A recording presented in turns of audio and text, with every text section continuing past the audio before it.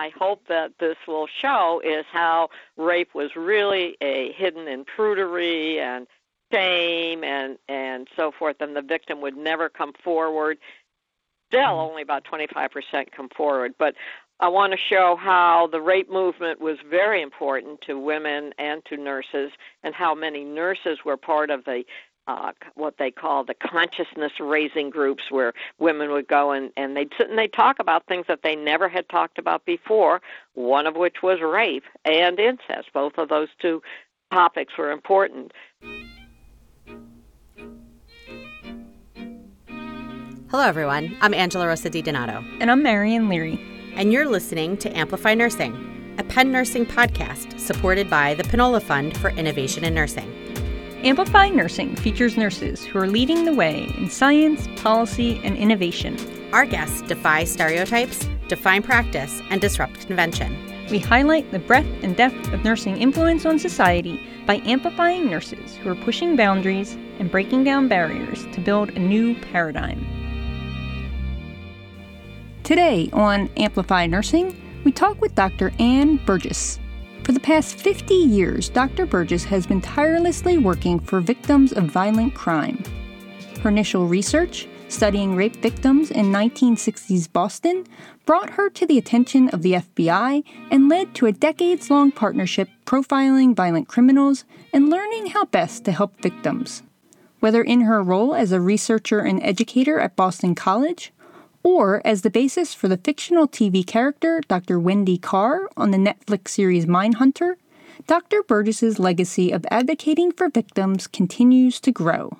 Today, we talk with her about her experiences working with the FBI, the value of nursing research, and her upcoming book, Shattering Silence. So, Ann, thank you so much for agreeing to speak with us today. Oh, you're very welcome. Why don't you start by telling us what brought you into your area of study? Okay. I was a new assistant professor at Boston College, and I was kind of interested in healthcare issues. And one of the other new assistant professors, Linda Lytle Holmstrom, in the sociology department, was looking around for someone to help her with a study that she wanted to do. And so she approached me and asked if she actually had 3 separate projects that she was going to turn her attention to, and one of them was on rape. And since I knew nothing about that at that particular time, I said, well, maybe I could help her because she was having difficulty finding rape victims, and she wanted to talk with them. So that really was the impetus for me to join forces with another academic who told me at the time if I wanted to stay in academia, you had to publish. So right. I thought, well, I guess I'll have to publish. So that was kind of it. I was able to get access into the Boston City Hospital emergency ward because that my former psychiatric nursing professor, Ann Hargraves, had just come over there as executive director of nursing. And my point here is the value of keeping social networks and professional networks really paid off for me in as far as that went. She opened the door in terms of giving us access to seeing rape victims. And basically, we set up a project. We went through their IRB, and it was set that every time a victim would come into the emergency ward, they would call us. And that was the start of my work with rape victims. Wow. Did you know what you were getting yourself into when you... Absolutely not. I didn't. Yeah. I can remember 3 months into the project saying to Linda, how long do we keep doing this? Because we were getting a lot of victims. We ended up getting 146 between the ages of 3 and 73. And at the time, I didn't realize it, but she thought it would be good to get a full year because in the literature, they said that there was a kind of seasonal aspect to rape victims. And that made sense. You obviously get more perhaps in the better weather than in the dead of winter, so to speak. So we went a full year and saw every single victim that came into Boston City Hospital. And it was a good site because the Boston Police Department would bring all of their victims there because they knew that they had a way to examine them, et cetera, et cetera. So that was 146. That was a sample. Basically, we realized that not all persons coming in had the same symptoms, and that set us into motion to talk about a sexual trauma in terms of 3 types, one, of course, being rape trauma, which was the more one that was picked up the most. But we also saw children, and their symptoms were very different from the adults, and they were not threatened with their life. They were not forced into the act. There were a lot of differences. And then we had what we call sex stress, where something sexual had happened, but it was not either coerced or it was not either forced. So that's really, really interesting. And you were the first researchers who were really looking at this at the time. Yeah, that's right. I think there were 3 little articles in the healthcare literature, if you will, and they were kind of anecdotal, and they were just talking about rape and but not in any specific way. So we really had the first literature that we felt had some basic methodology to it. And, of course, rape trauma syndrome was one of the papers that was published. I got published into American Journal of Psychiatry, which I think was important at the time because it was there were actually 2 articles that were early published that had important implications. One was rape trauma in American Journal of Psychiatry, which was our second major paper. But the first one we put into American Journal of Nursing, and that was responsible for calling to attention the FBI Behavioral Science Unit. So I always felt that both articles were critical to my staying in that particular research field and to getting some widespread attention to the problem. Yeah. So your article was picked up by the FBI, and what happened after that?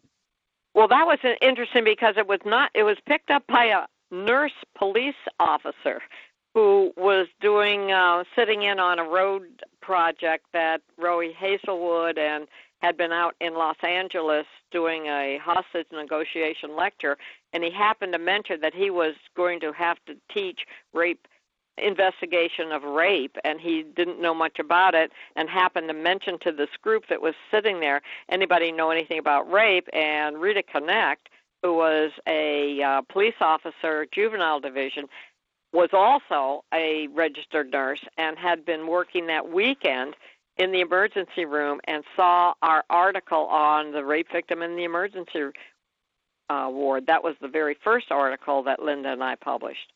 So she called that into Roy Hazelwood out of FBI Academy and said, why don't you look her up? She's on the East Coast. And he did, and he invited me down, and I started lecturing to the FBI agents on rape investigation, rape victimology. That was a professional contact, which I never knew Rita until I kept watching for her, and one time at one of the Academy meetings had the chance to meet her and to thank her. I don't think it ever would have happened without her mentioning our article. It is really amazing the way people we don't even know can have such a profound influence on where we go in life. Right, but it's also the power of publication. That's the other thing. American Journal of Nursing was sent out to, I guess, everybody at that time, and so I owe a debt to them. And, of course, American Journal of Psychiatry picked up the rape trauma. So not only social network, but publication. That's why I always pushed for nurses to publish.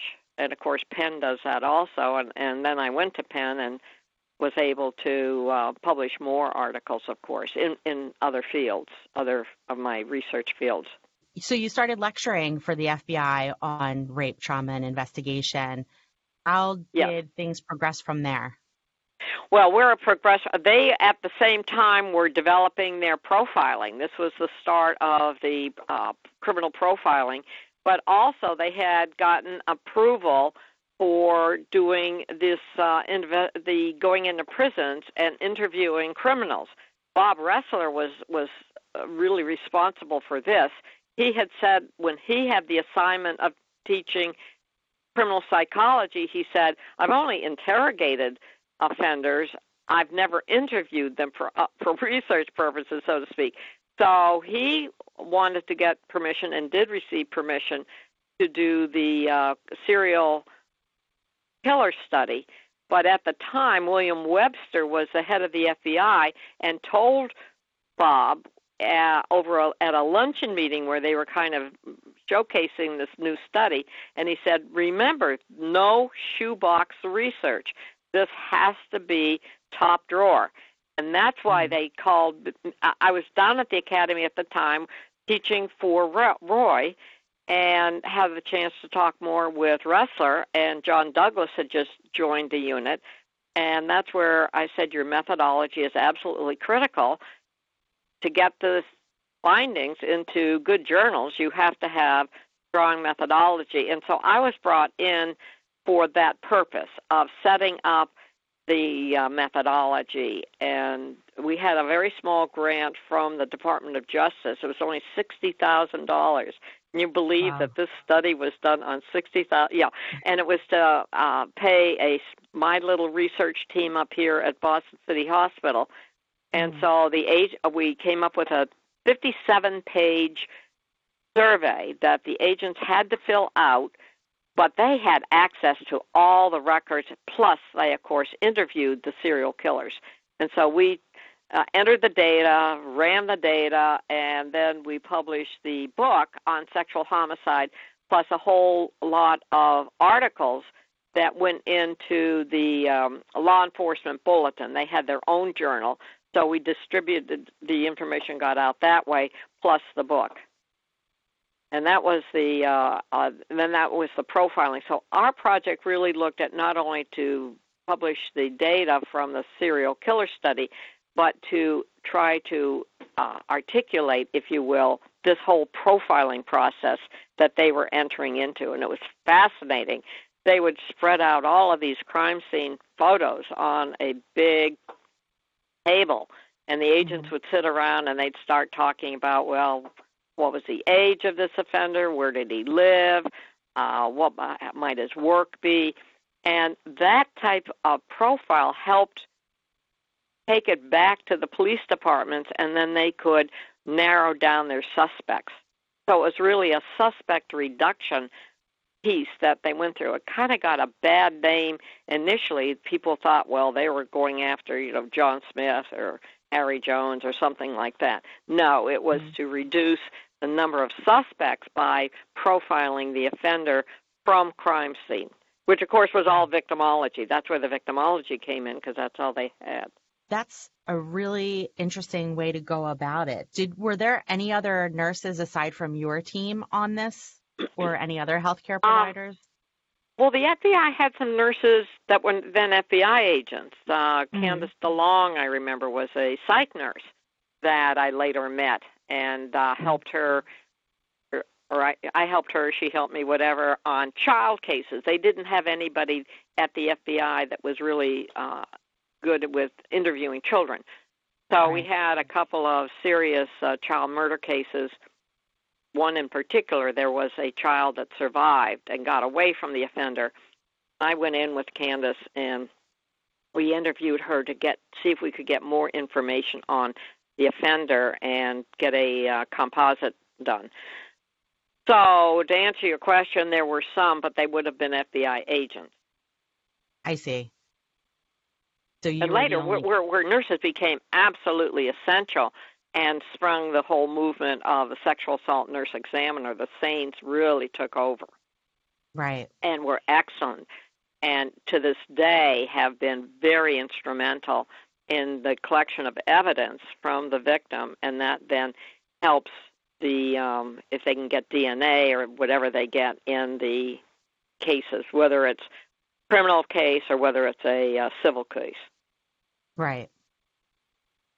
Yeah, that's a position that you really have to be highly skilled to do something like that when you're working with someone who just suffered a terrible trauma. Right, you have to have both the interviewing skills, but this is what nurses are good at. So it was unnatural for them.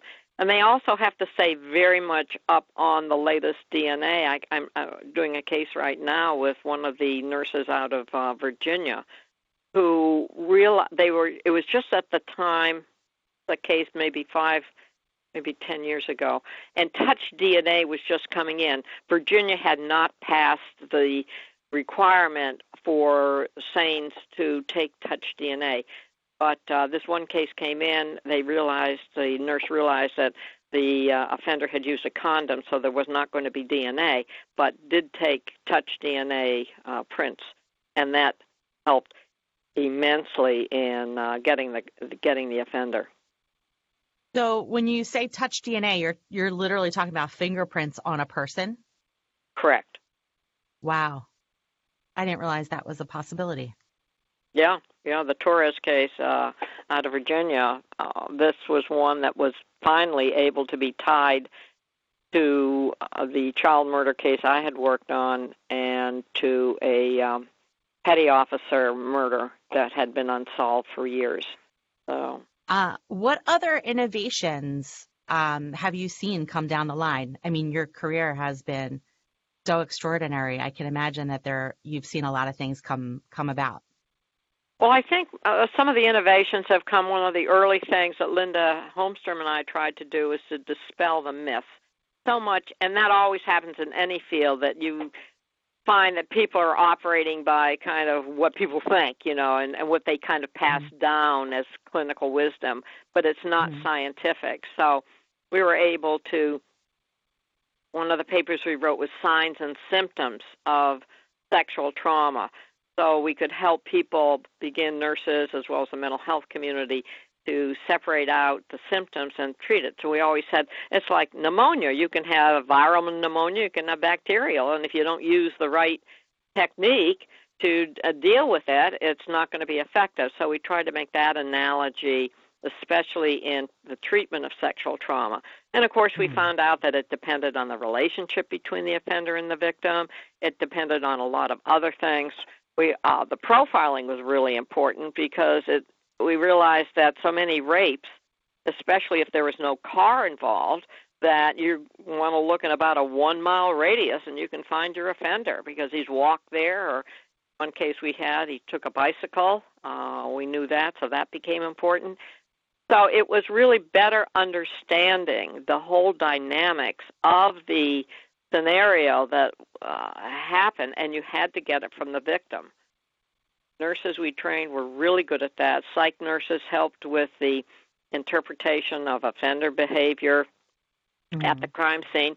One of the areas I'm in now is on dismemberment, and everybody says, "Ooh, what a ghastly topic," and it is. But the research question is, why does somebody dismember the body when they've already killed them? What more does that do? What does that answer? And it speaks more to what's going on, obviously, with the offender, and that can help in terms of dangerousness and trying to explain things in court. It isn't always, sometimes it's just practical to get rid of a body. Other times it has everything to do with the fantasy that's going on. So that's, as I said, that's one of the areas I'm looking at now, to look at 100 cases where the victim was just murdered, and then 100 cases where the victim had more going on. And there's a whole variety of ways they dismember the body. I went back to our 36 serial killers and found, to my surprise, that over half of them had dismembered the body. And I had helped write an article on murder and mutilation, but it just kind of sat there. It was just kind of a chapter in a book. It never got much more attention than that, so we're resurrecting that to help people in the field. So I guess to answer your question, a lot depends on how much you get into the actual data. And the other pitch I'd make is we had both quantitative and qualitative. Quantitative often doesn't give you the details that you need, and it's the qualitative that's so rich and helpful, certainly in the field of crime. Speaking of things getting a lot of attention, your they based this character in the Netflix series Mindhunter on you. Yes. So Dr. Wendy Carr. You can call me Dr. Wendy Carr. You're having an interview with Dr. Wendy Carr. What did you think of that when it first came up? Well, I was interested, of course, in how they portray, not so much how they portrayed me, because I quickly realized that also on Bob Ressler and John Douglas, they Hollywooded it, as Douglas would say. They made the characters into where they thought they might get a wider audience, and they certainly did that with my character. But I think the important thing is I wanted to know how accurate they were. Were they as accurate with Ed Kemper, with Monty Rissell, with Jerome Brutus, with all of the, if you will, the main characters in the sexual homicide study? So I found they were pretty accurate. What they also did that I think helped the first episode of Mindhunter was they added some interesting things about how, for example, in Brutus, who's the shoe guy, how he would take control and and was effectively portrayed that way as holding control over the agents, and yet how they then cut that very quickly because they had the actual records and they knew exactly what had been said and how the body had been treated so that they could cut through Brutus and his attempting to manipulate them. So those are all kind of interesting things. Wendy Carr, I think, played the role as best she could, taking it from the book, as the methodology and are you really getting it? But they've expanded her role, I think, far more than was ever possible. But the one thing that was actually very accurate is the first episode where they come to Boston to meet with me, and they did, and they're telling me about what they're finding, and she's saying, and I did say this. I actually did say, if you do it right, you've got a book. And they did. They got Mindhunter. Bob Ressler got his own book. All of the agents pretty much wrote their own books. And so I'm going to write my own book, right? Nice. So tell us about the book you're going to write. Yeah, the book, the working title is Shattering Silence. Okay. What I hope that this will show is how rape was really a hidden in prudery and shame and so forth, and the victim would never come forward. Still, only about 25% come forward. But I want to show how the rape movement was very important to women and to nurses, and how many nurses were part of the what they call the consciousness-raising groups, where women would go and they'd sit and they'd talk about things that they never had talked about before, one of which was rape and incest. Both of those two topics were important. And then I want to show how the offender, that it was not only looking at the victim, but moving to the offender, and how the advances over time, over the decades, have made a difference. And one of the cases one of the early cases back when I was, back in high school, I guess, was the Kitty Genovese case. And I always was fascinated with that. And that was one where bystander attention was played up, that people had heard Kitty, who was being murdered, raped and murdered, and nobody came to her defense. That was in Queens, New York. And how when they finally, and I really looked into the case, he was a serial rape murderer. He had stalked her. He had done many of the things that we now write about. So way back, those offenders were roaming the streets and getting away with their crimes. And in fact, jury wanted death for him, gave him a death sentence, and the judge said, oh, no, he's got mental health problems, so we'll just let him stay in prison. So all of those things kind of play out as they do nowadays in our court system. So that's what the book is going to do. I go through my cases. I write on the victims, and I do many of the cases, Kemper and Rissell and all that, to show from my perspective how I saw the cases. How do you, after doing this for all these years, how do you compartmentalize seeing all these cases? Well, we do that in nursing. From the very beginning, you have to look and help with terrible situations where you know people are dying or they have something or whatever, but your job is to do the best you can and help them. In the case of crime victims, of course, if there is there are a lot of crime victims that survive, and so I felt that helping to help other professionals deal with them was important. So I guess it gets down to trying to move the whole agenda forward. How do we help not only patients, but in my case, we help victims. We call them victims or survivors. And that you're always finding new things and adding to to the dimension, and that's a role for academe. I've always been an academe, so not only a nurse but an academe, and that just and teaching to students, have them carry on. So that, I guess, is just something that I think is in most academics, and my area just happens to be crime victims. I think to answer your question, I think the child murder victims are probably the toughest to have to deal with. And cases affect you. There's no way around it. Cases affect you. Yeah. So you do have to compartmentalize. So what would you do to encourage other nurses who are interested in this kind of nursing? I would encourage them to really get into a case, see if all of the questions have been answered, to see what you can learn from the case that you can then put into your own practice. And the word has to spread. The word has to spread. I think that the other thing I thought you were going to say is the Me Too movement, that we're really in a very different era, aren't we? Where cases that have been happened a long time ago are now getting attention.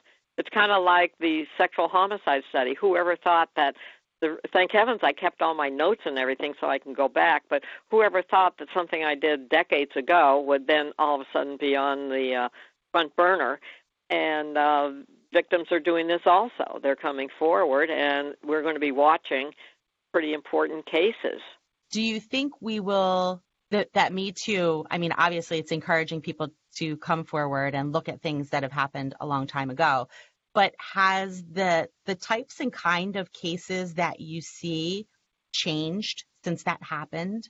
Have they changed? I don't see the cases basically changing. What I see changing is the way people are now feeling able to bring forward a case. And I need to say, don't forget, not all cases are perceived in the same way. That the Me Too, the one that's coming up very shortly, will be fascinating to watch, because the defense lawyer claims absolutely that this happened, but she said that the context is going to be important on the Harvey Weinstein case. So that will be important to see how a jury sees it, whether they will see it the same way. But that's what court is all about. That's what a legal, you've got to have somebody on one side and somebody on the other. And so how convincing can each side be for the final verdict? And we'll see how far that this has come. But as I said, you've got to be careful that some of the cases will be perceived by the victim in a certain way, but will not be, and this is where your false accusation or, what are they trying to do in this will be, I'm sure, front and center as a major issue to discuss. So let me ask you this. Do you also think that there is a different cultural connotation to things that happened prior to Me Too being so vocal? And I mean, Harvey Weinstein is a great example. I mean, does he even think he did anything wrong? Like, it seems to me that, people in power leveraging whatever they want to get something from someone who doesn't have the power is kind of like how it's been since the dawn of time. So, but it's only now that women are kind of speaking up and saying, this has never been an okay thing to do. Right. In fact, we could look at a case right out of your own backyard of Philadelphia with the Bill Cosby case. Right. And what you have in both of those cases, don't forget, is a pattern. And a pattern can be quite convincing. If you can get, but the use of pattern is very difficult in the legal sense because you're to protect the defendant. He has the right not to bring up any past crimes necessarily. So I've done a number of pattern testimony where the judge has listened in chamber or out of the view of the jury as to whether there's enough evidence for pattern. And I think that's what they will, I think, do. I don't have any other information on the Harvey Weinstein case, but certainly they had that in the Bill Cosby case, where the first time around they didn't use pattern, second time around they did. And people think very differently if you see pattern, right? Well, in nursing we see pattern, right? When people in healthcare and so forth. So when you see the same thing over and over, you have to begin to say, how can you intervene if you're talking about a nursing situation? But in the legal situation, if you can show pattern, that is going to affect the jury, right? And I had seen the lead victim in the Cosby case, so I followed that very carefully to see whether how was it going to come out, and I think you see that. And interestingly enough, what the victim in that case is doing is coming up with a nonprofit foundation to try to help other women that are faced with legal issues. She's taking it from the legal standpoint. It'll be interesting to see how that plays out. That's fantastic to take something that happened to you and try and make it better for other people. Yeah, and victims are starting to do that. I just did a case where the victim was 95 years old. A man had broken into the nursing home through her sliding door that didn't have a good security, and had raped her. She screamed out, and a nurse came and so witnessed the man going back out the window or out the door. She goes, what does she do? But she goes into the dining room shortly after that after they took her to the hospital and so forth. She tells everybody that she was raped. You wouldn't have seen that 30 years ago. And when they said, why are you doing this? Because the nursing home was shocked, right? And she said, I don't want this to happen to anybody else. Right. How about that? Yeah. As I said, you wouldn't see that now. Back then, they would be, I can't tell anybody. I'm so ashamed. This was horrible. Not that she didn't feel all those things. Right. But she didn't want it to happen to somebody else. Yes.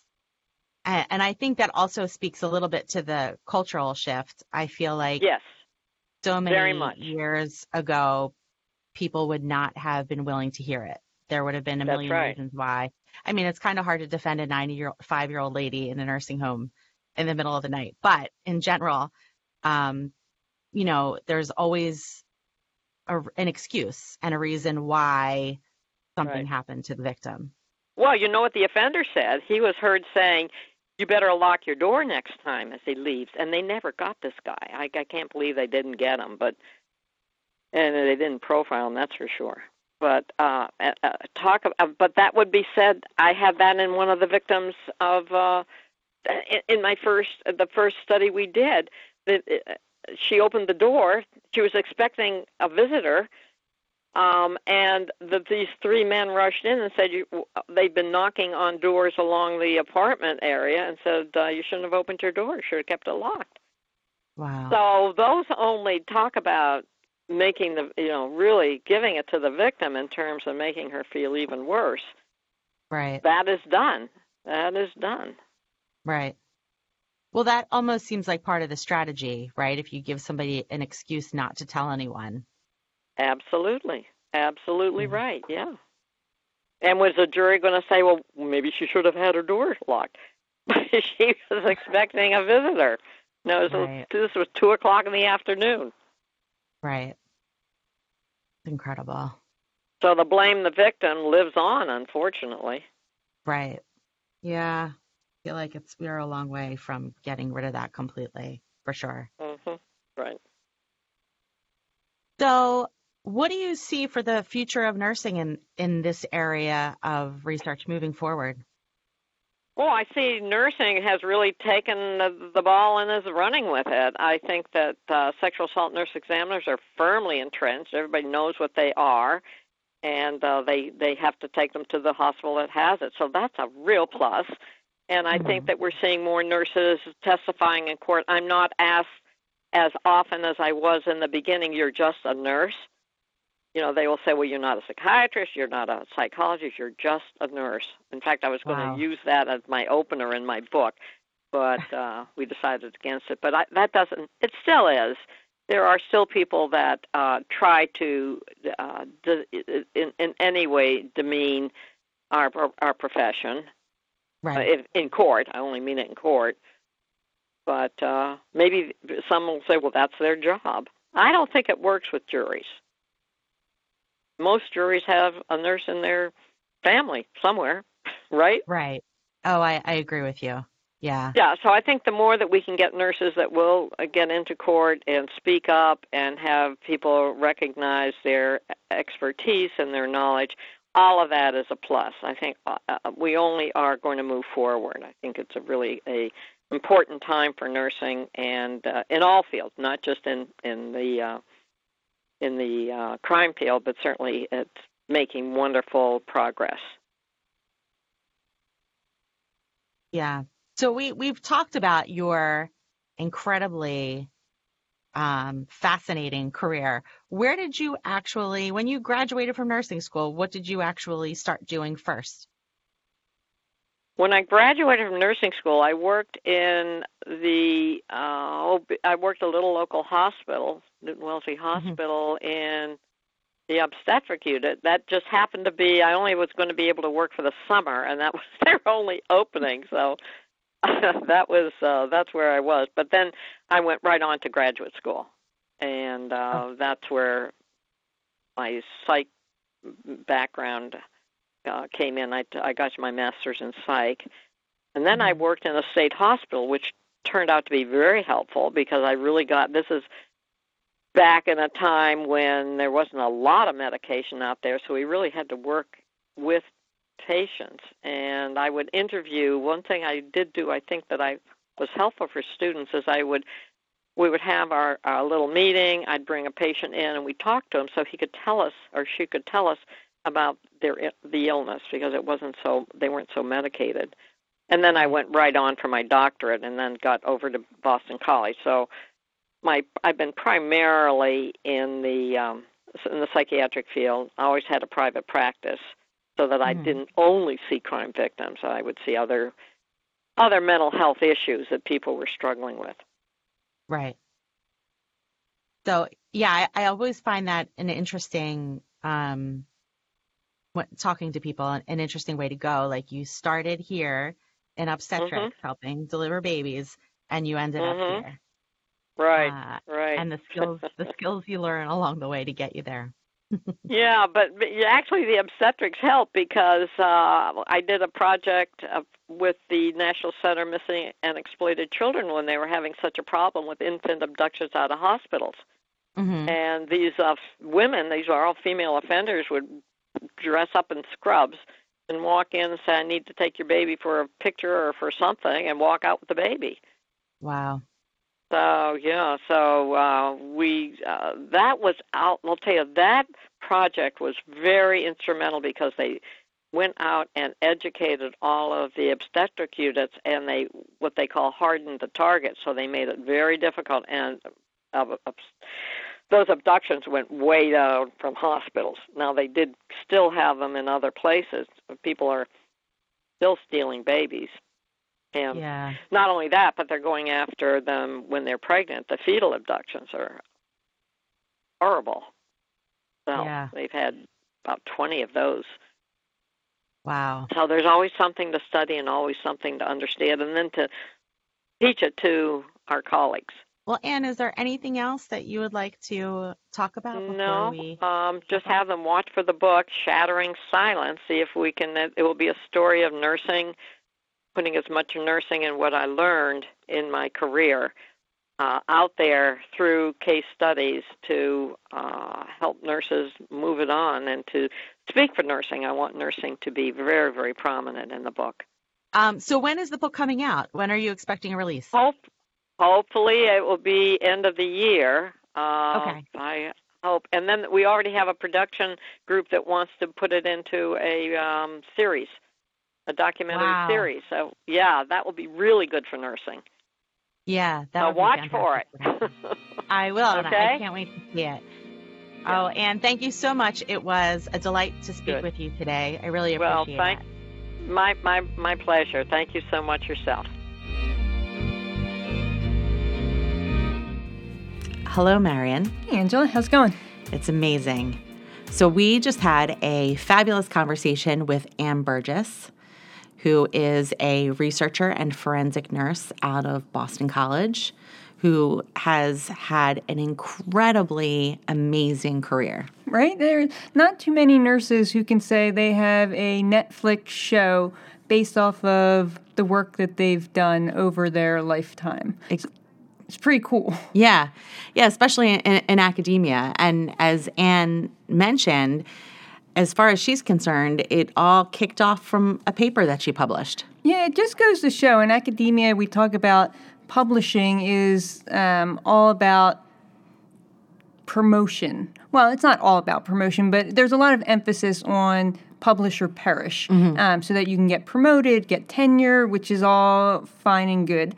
But there's another side to it that I think people don't really think about as often, and that really is about the science communication component, getting the work out to people outside of the ivory tower, outside of academia, so that they can also see what incredible work we're doing. And, she published the work she was doing, and someone saw that work, mentioned it, again, outside of the academic walls, and then the FBI heard about it, and this is what really kicked off her career of now teaching FBI agents, becoming an international expert in victimology, and really set her down this path. It's fascinating to see how all that plays out.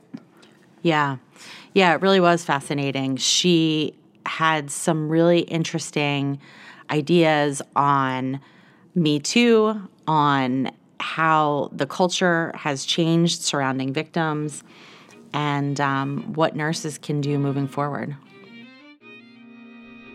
Amplify Nursing is hosted by Dr. Angela Rosa DiDonato and Marion Leary, and produced by the University of Pennsylvania School of Nursing, with special thanks to our Department of Information Technology Services for their assistance.